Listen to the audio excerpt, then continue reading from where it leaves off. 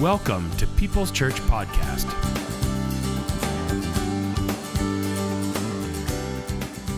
So what is one of the most courageous acts or journeys that you ever witnessed, maybe in your own life? One of the most courageous things that you've ever seen.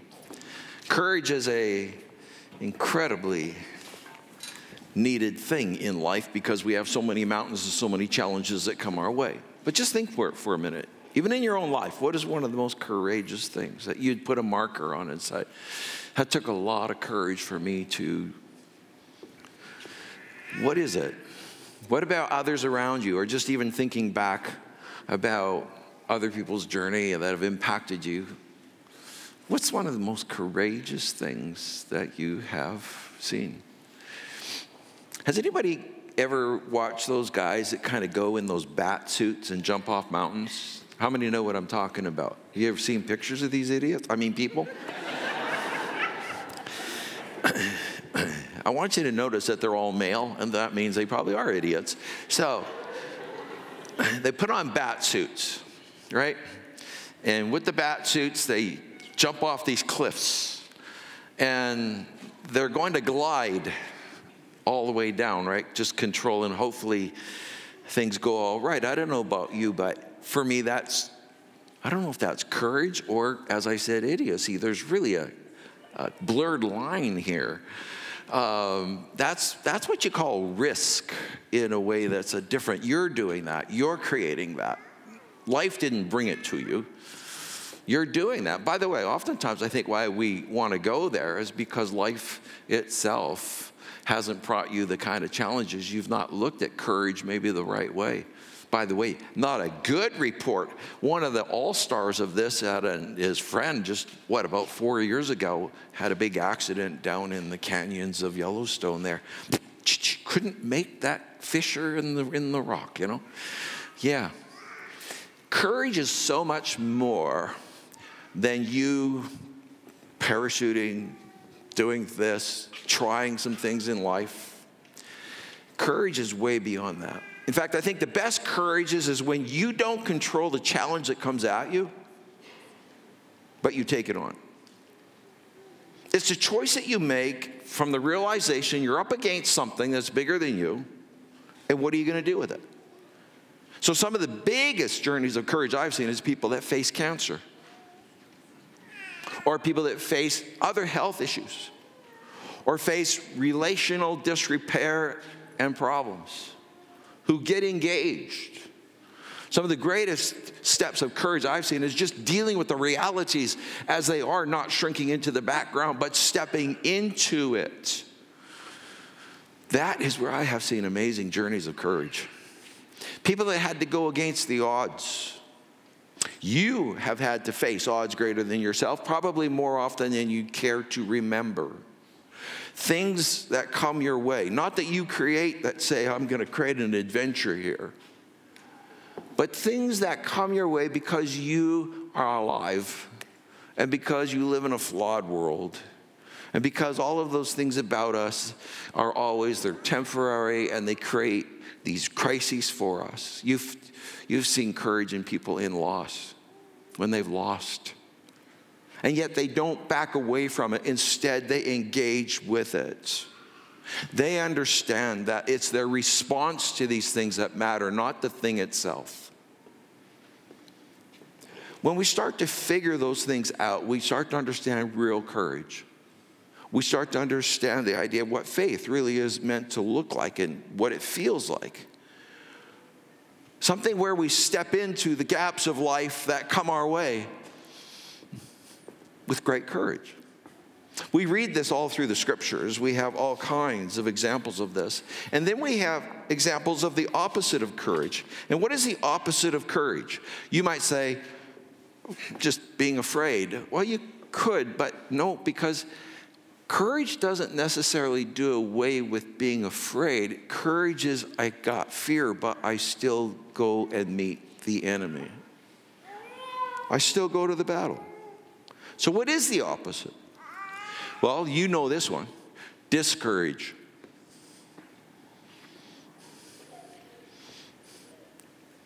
You get discouraged. discouragement comes in. And have you ever noticed when discouragement comes into your life that it puts you into this almost neutral, and then it wants to reverse you, but it puts you into a neutral strength position. Now you're frozen against an enemy bigger than yourself, and you're discouraged about that because what do I do here? How do I get through this? How are we going to go forward? How do I overcome this? How do I get beyond this? Discouragement is a huge issue, and it is as common as the common cold. I would say more common. I would say there's different levels of discouragement. There's times that you just get discouraged in a daily way, and it's gone by the end of the day, but it hit you, discouraged you, something transpired within the relationship, something transpired within the realities of your finance or your health, but you recovered and you got back into courage. But there's discouragements that really go deep. They run really, really deep. And it's really hard to get through those. So today, perspective, part 3, there is always larger courage. You can always become more courageous. In fact, here is the formula. I guarantee you this.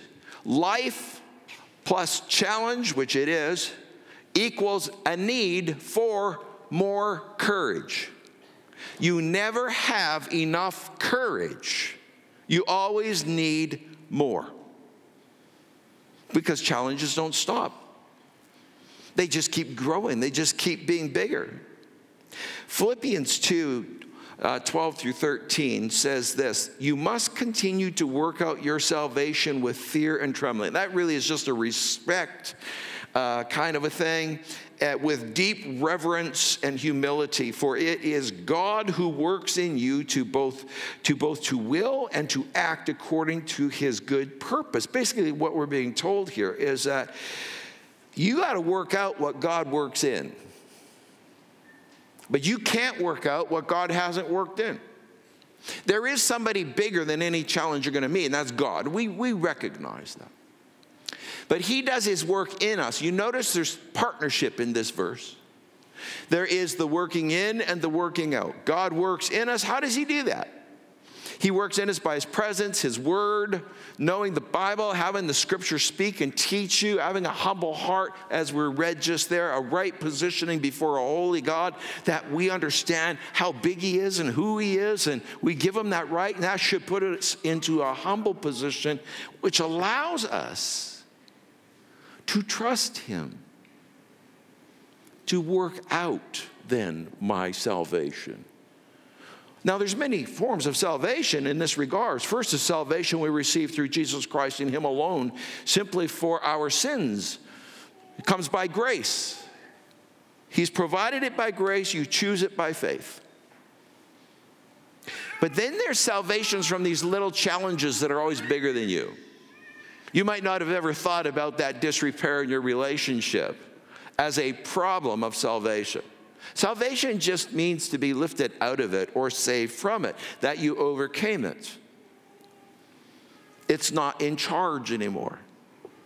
And so you've got all kinds of little needs for salvation in your life, and he's saying you work out your salvation with a fear and trembling, knowing that you can't do it. It takes God.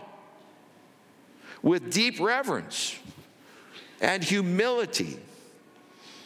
There's the position of courage. That's how you begin to deal with discouragement, is understanding he's going to work in you.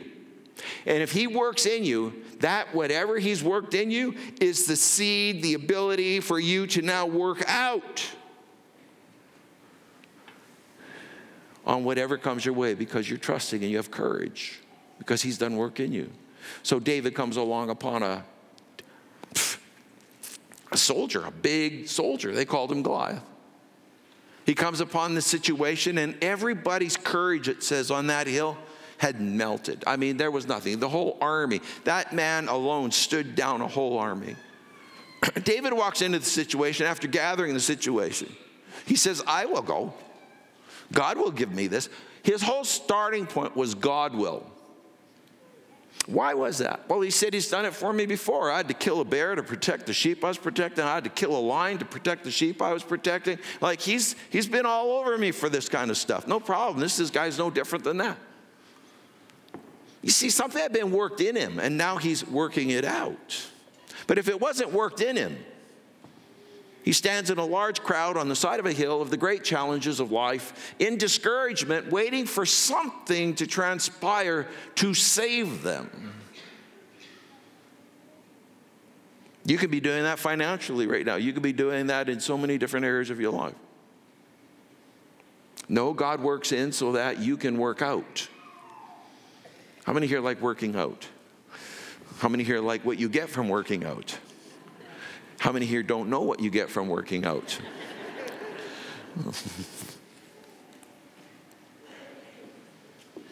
When God works in you, it's all preparation for what's coming your way.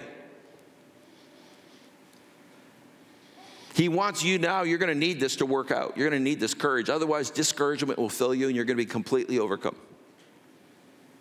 So let's take a look at 5 ways you lose courage. Here's 5 ways to lose courage real fast. And it's going to be found in a story of 1 Kings 19, 1-18. This is a story of Elijah the prophet. This is the most amazing man,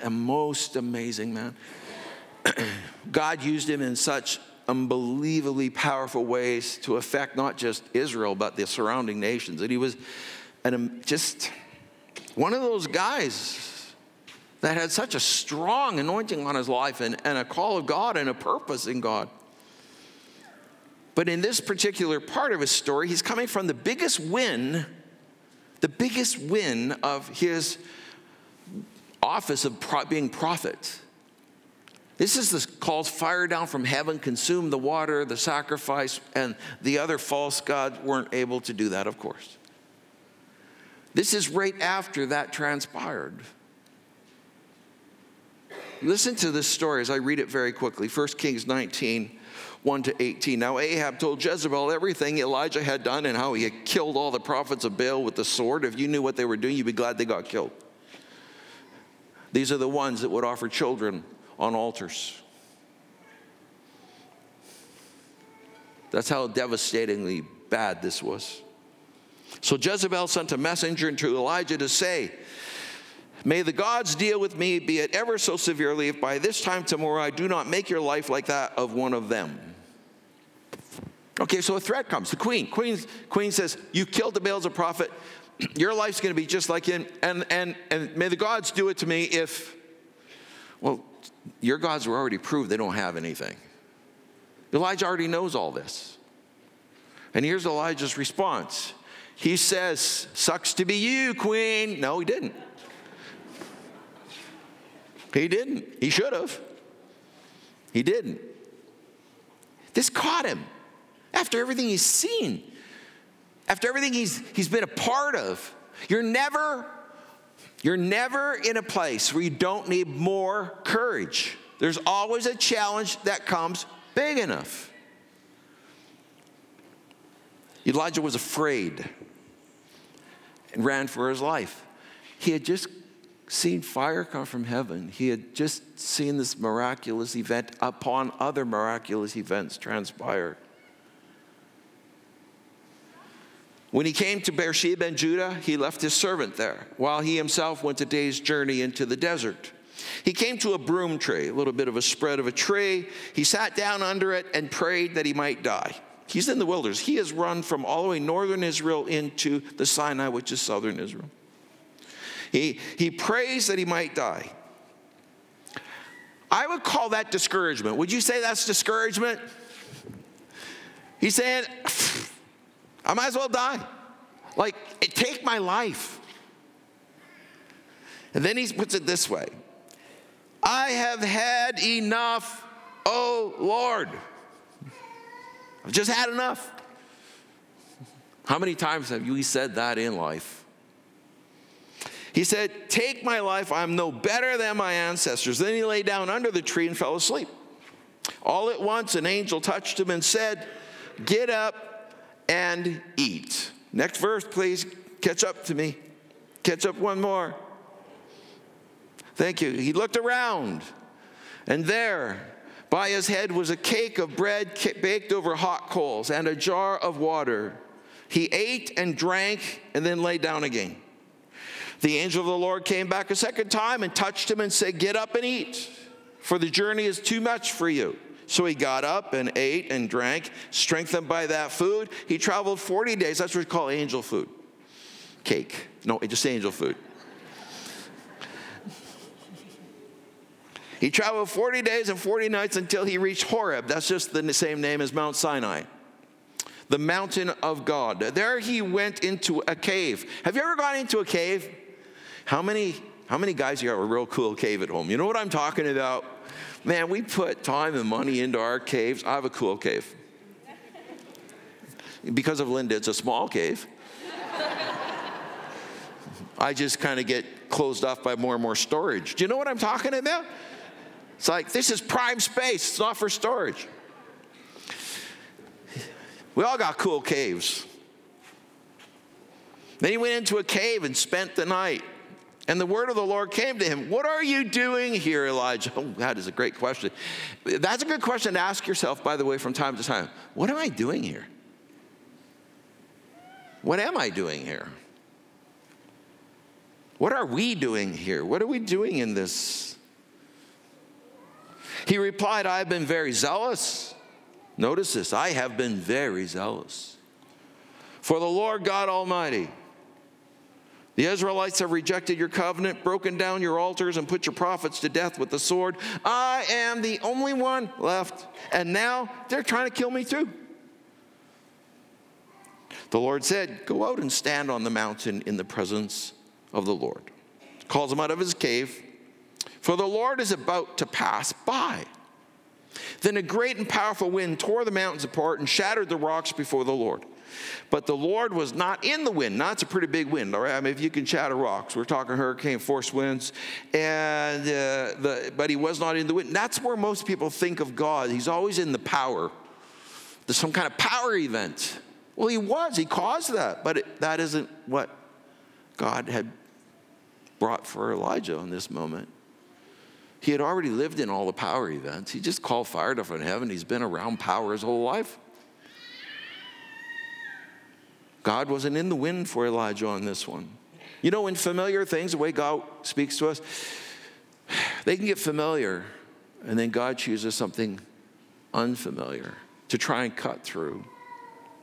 Shattered the rocks, but the Lord was not in the wind. After the wind, there was an earthquake, but the Lord was not in the earthquake. After the earthquake came a fire. By the way, he knows all about fire. He just saw it come from heaven. But the Lord was not in the fire, and after the fire came a gentle whisper. It's kind of amazing how a whisper can get your attention. Because all of a sudden it's loud, and then you go, wow, it's just really quiet. Oh yeah, that wasn't a whisper, that was silence.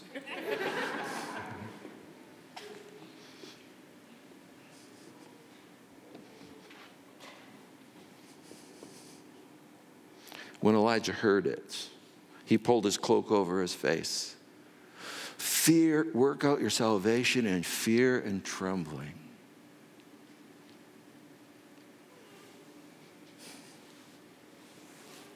This is God now who's talking to me. And he went out and he stood at the mouth of the cave. Then a voice said to him, "What are you doing here, Elijah?"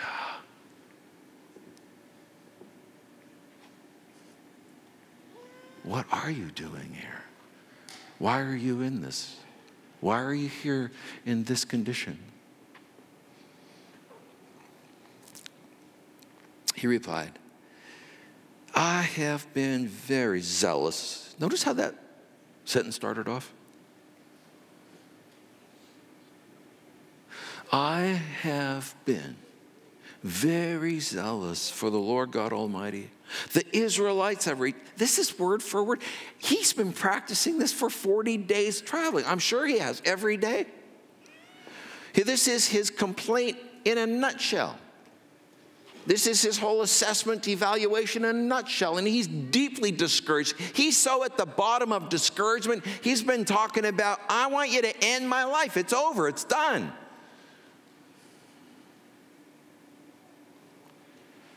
The Israelites have rejected your covenant, broken down your altars, and put your prophets to death with the sword. I, the only one left.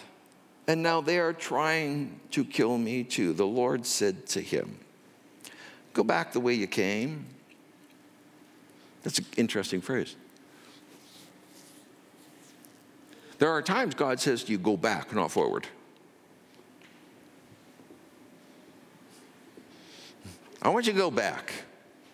You got to go back. You got to face this. You're not facing this right. I'm going to send you back, and we're going to have a brand new strategy. I'm going to give you what you need so that you're lifted out of this discouragement and you find courage again. Go back the way you came and go to the desert of Damascus. When you get there, anoint Hazael king over Aram, king over Syria. A king outside Israel, a worldly king. Also anoint Jehu, son of Nimshi, king over Israel, the northern 10 tribes of Israel.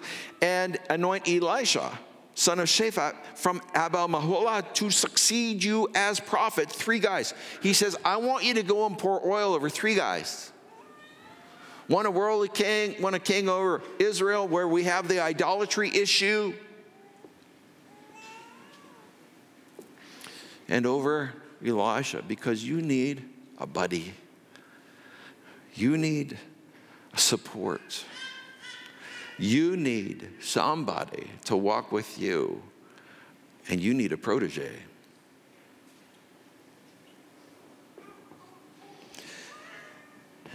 He says, Jehu will put to death any who escape the sword of Hazael.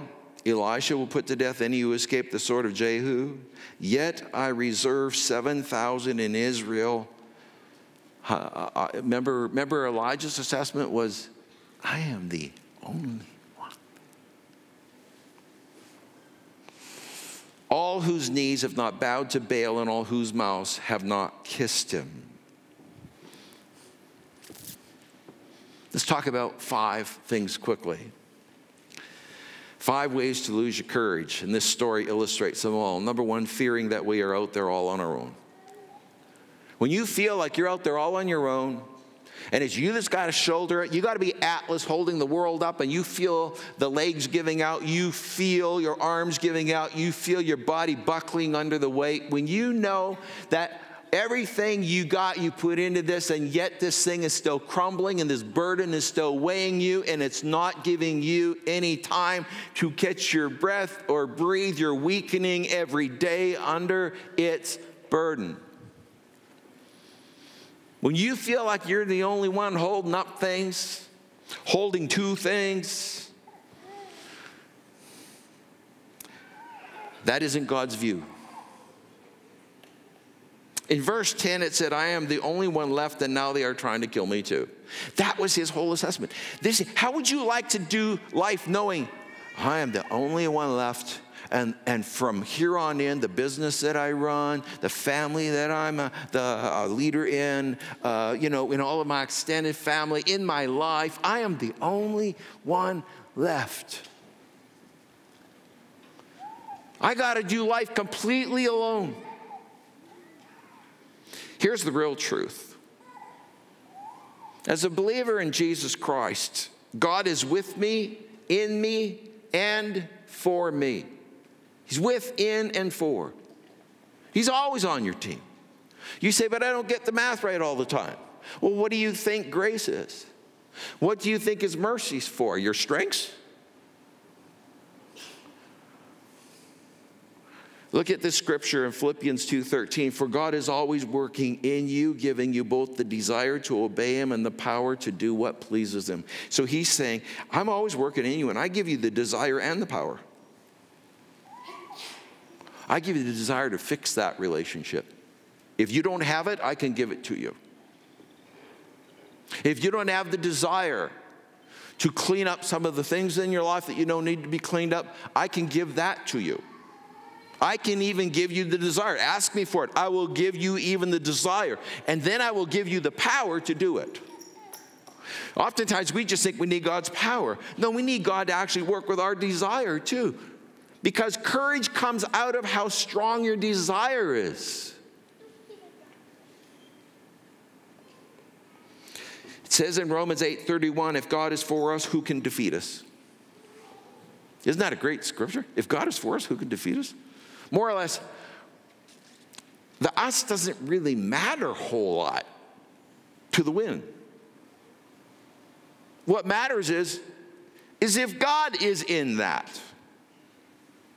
If God is there, if God is there with you, the scripture is very plain. Who can defeat us? Nobody. Only ourselves. Only ourselves. Do you know what the greatest source of discouragement for you is not your circumstances?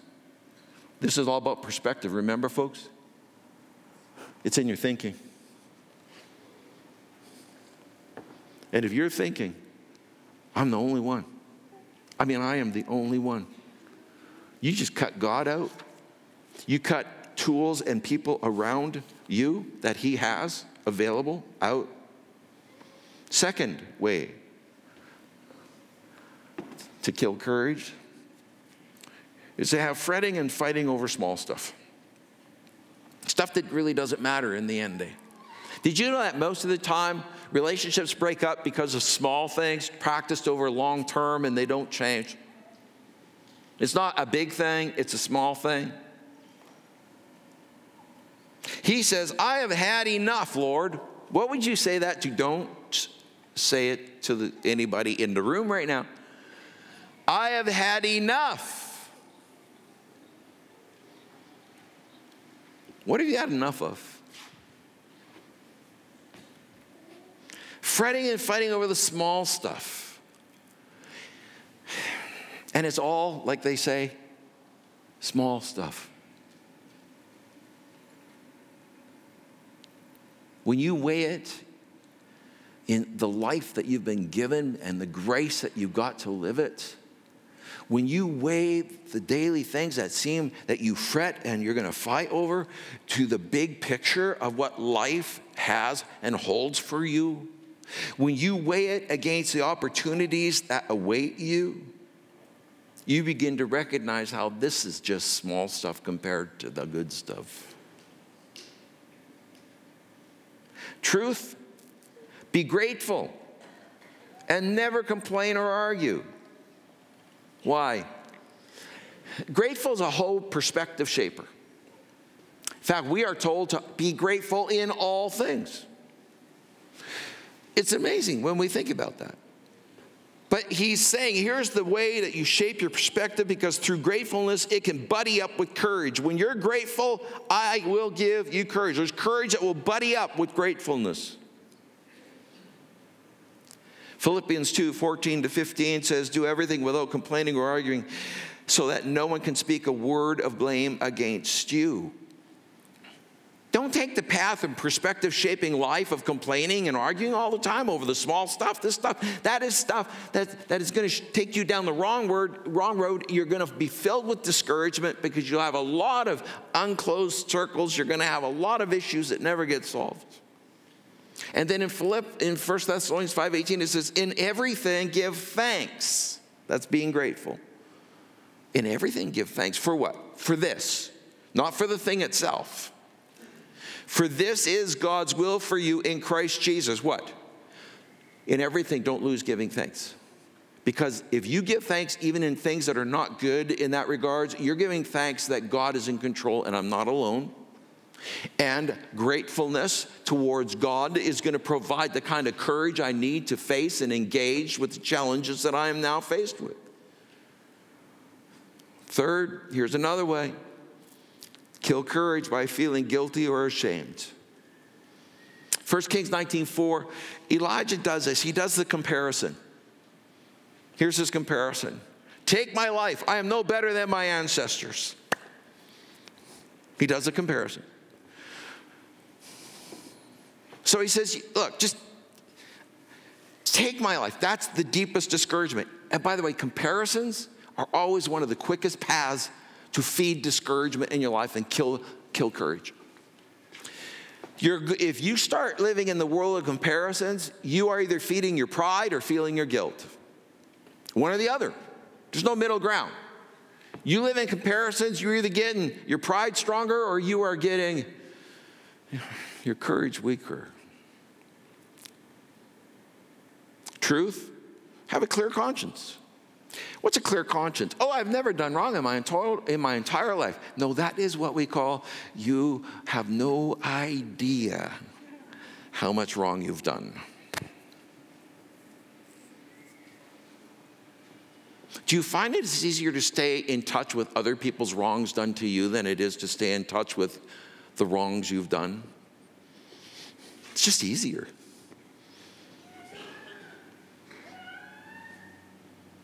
That is not what is being said here. A clear conscience comes because we're up to date with God. Do you know what it means to be up to date with God? It doesn't mean, I had a day, I didn't do anything wrong as far as I know. I didn't do it physically, I didn't do it mentally, I didn't do it emotionally. I think I had one of those days. Wow. No, that's still comparison. Being up to date with God is up to date with Him with repentance and confession. Today, Lord, I thank you have been with me. Yeah, my ego showed up here, and I think I really didn't help this person because my ego got in the way. Today, Lord, there's some things I just want to get up to date with you. It wasn't the perfect day, but boy, I had some great things. I am so grateful, but I thank you that you're going to forgive me for the attitude I just brought. Today, Lord, a person really hurt me this way. You know all about it. You got the ins and outs already. I want to be up to date with you, so I forgive them because you forgive me. You just need to be up to date with God. That's where a clear conscience comes from. Not a perfect life, but from a perfect grace. Philippians 2:15, you are to live clean and pure lives as children of God in a broken and corrupted generation. You are to shine like stars, lighting up a dark world. Wow, powerful. In Psalms 32:1-2, it says, what happiness for those whose guilt has been forgiven. What joys when sins are covered over. What relief for those who have confessed their sins. And God has cleared their record. At the end of the day, if you can go to sleep with a cleared record because your sins have been forgiven, because you're up to date with God, you have relief over your confessed sins, and you now have a cleared record because when He forgives, it is completely off the books. And you can go to sleep knowing, I did the package today. I had some wins, did some things that were not good. Those are now forgiven because I confessed that they weren't. And I've asked for the grace. 4, forgetting what God has promised. So in Elijah's story, back to that, 1 Kings 19:9, there he went into a cave and spent the night, and the word of the Lord came to him. Here's the question, what are you doing here, Elijah? Every challenge that brings something stronger than you into your life, you are either going to live out the promise of God or you're going to seek to try to live only within the control of the thing that is stronger than you and find some kind of durable journey of some kind of small wins, or at least put it in neutral. We'll keep Goliath in the valley. If he's just in the valley and he wants to shout, fine, let him do that. Let's keep him in neutral. That's what they were doing.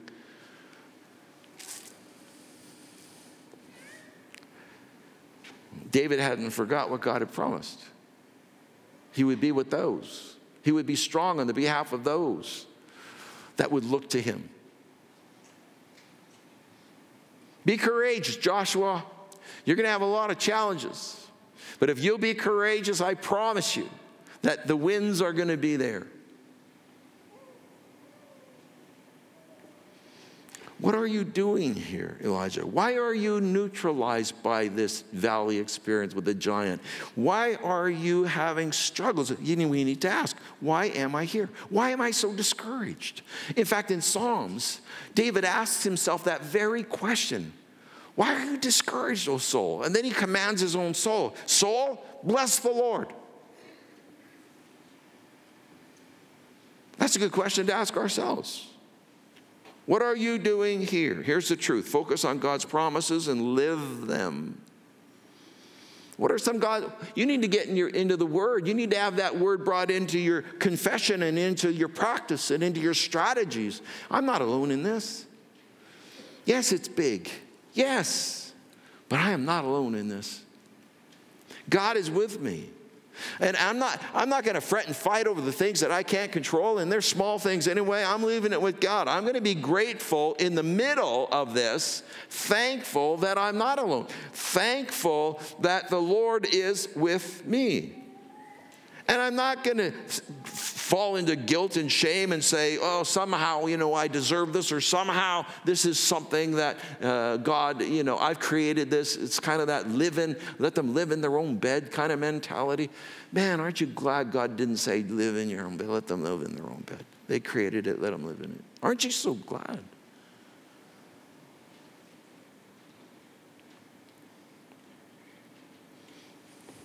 What are you doing there? You're chosen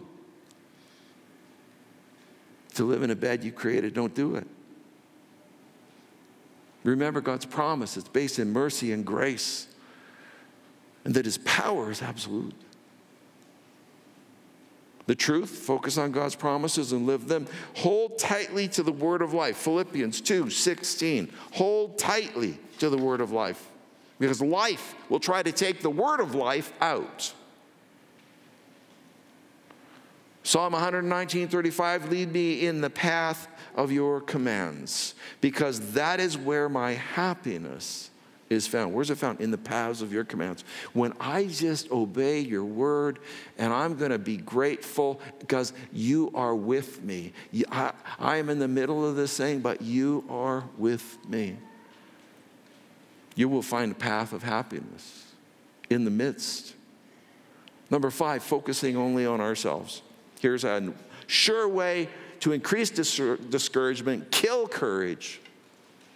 Focus only on ourselves. 1 Kings 19:10, Elijah says, I've been very zealous for the Lord God Almighty. Look at this guy. Look at the first letter of this verse. I have been very zealous for the Lord God Almighty. It's me that's been. I'm the only one left. And now they're trying to kill you. See the eyes in his complaints?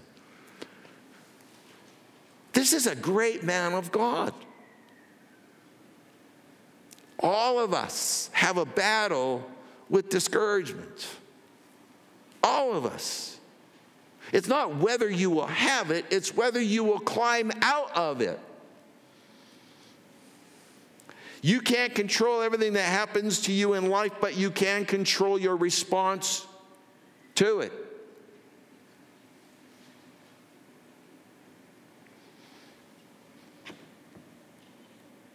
When we focus only on ourselves, survival becomes paramount. You will strengthen the lack of courage in your life. You will move into greater weakness simply because you're not using the courage to face things and you are focusing only on your own self. How this affects you. How you see it. I think faith, as it matures in our life, tends to try to get us a view to see things not as you see it, but how does he see it? What purpose is in these things? 1 Kings 19:18 says, yet I reserve, God is speaking in the first person, yet I reserve 7,000 in Israel, all whose knees have not bowed down to Baal and whose mouths have not kissed him. He's saying, I got 7,000 others. And they've never bowed down to this idol. You are never alone, but you can live like you are. You've always got people of faith that can stand with you. You've always got the resources of God to expose them and bring them into your life. But you have to be one that's not just going to focus on yourself. Here's the truth. Your way out of discouragement, catch this, is what you will serve. If you serve your fear, you'll never get out of it. I'm telling you, you'll never get out of it.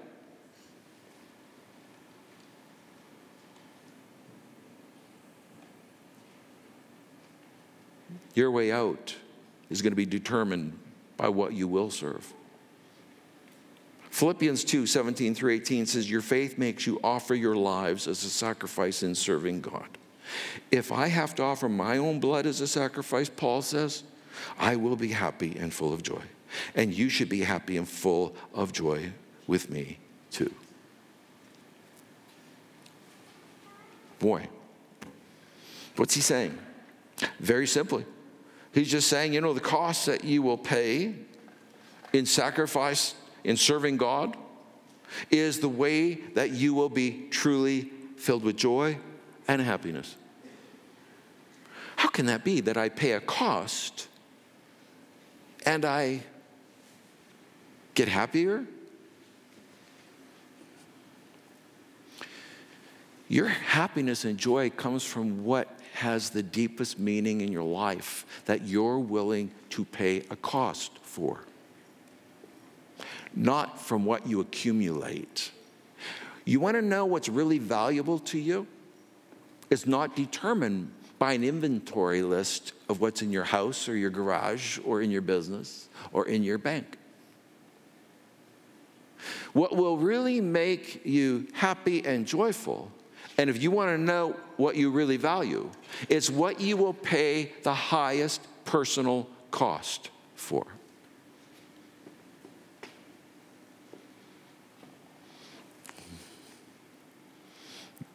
And when you put God at the top of that list and you say, I'm going to serve God,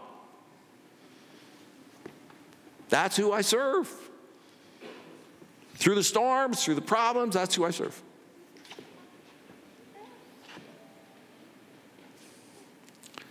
You're saying, he is what I value. When you're willing to do that for your marriage, for your children, for your siblings, for your parents, for your neighbor, the Good Samaritan, he was willing to pay the cost. This man was a man that demonstrated love, extraordinary love, because this was a racist exchange in most cases. And in this case, it was an exchange of a man's good heart determining value.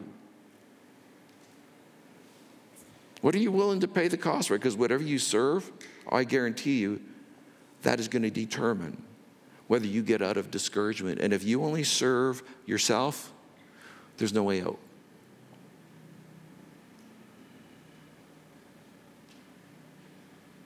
Understand what really matters to you.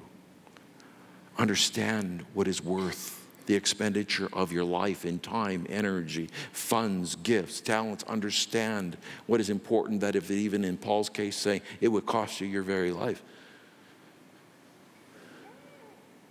Because that's what really matters to you, whatever you would give your life for. And that's why, in the case of the farmer who had great crops year after year, and his bins were full, and he said, what will I do with all this extra grain? He says, I know. Here's what I will do. I will build more bins.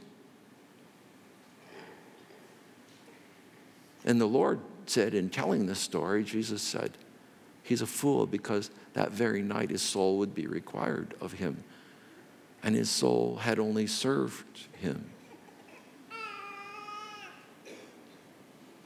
Big message. There is always bigger strength. It's there. Wherever you are finding discouragement, invade your space, control your mind, take over your thoughts, direct your steps. God has a way out. He is the source that can bring you through things, because you will put faith and not be doing the things that tear apart your courage. In doing those things that tear apart your courage, you only entrench it.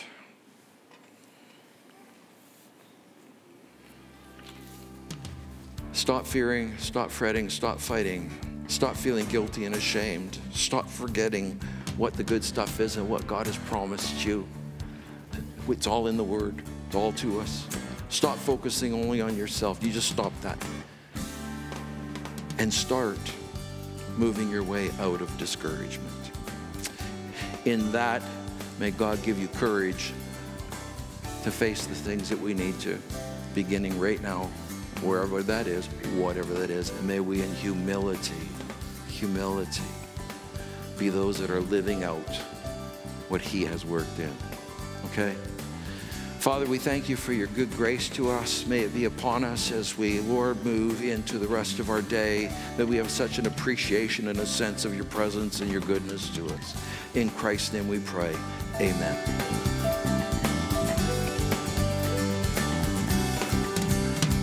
Thanks for listening. If you find this program helpful or would like to learn more, please give us a call, 780-539-0572, or email mail@peopleschurchgp.com.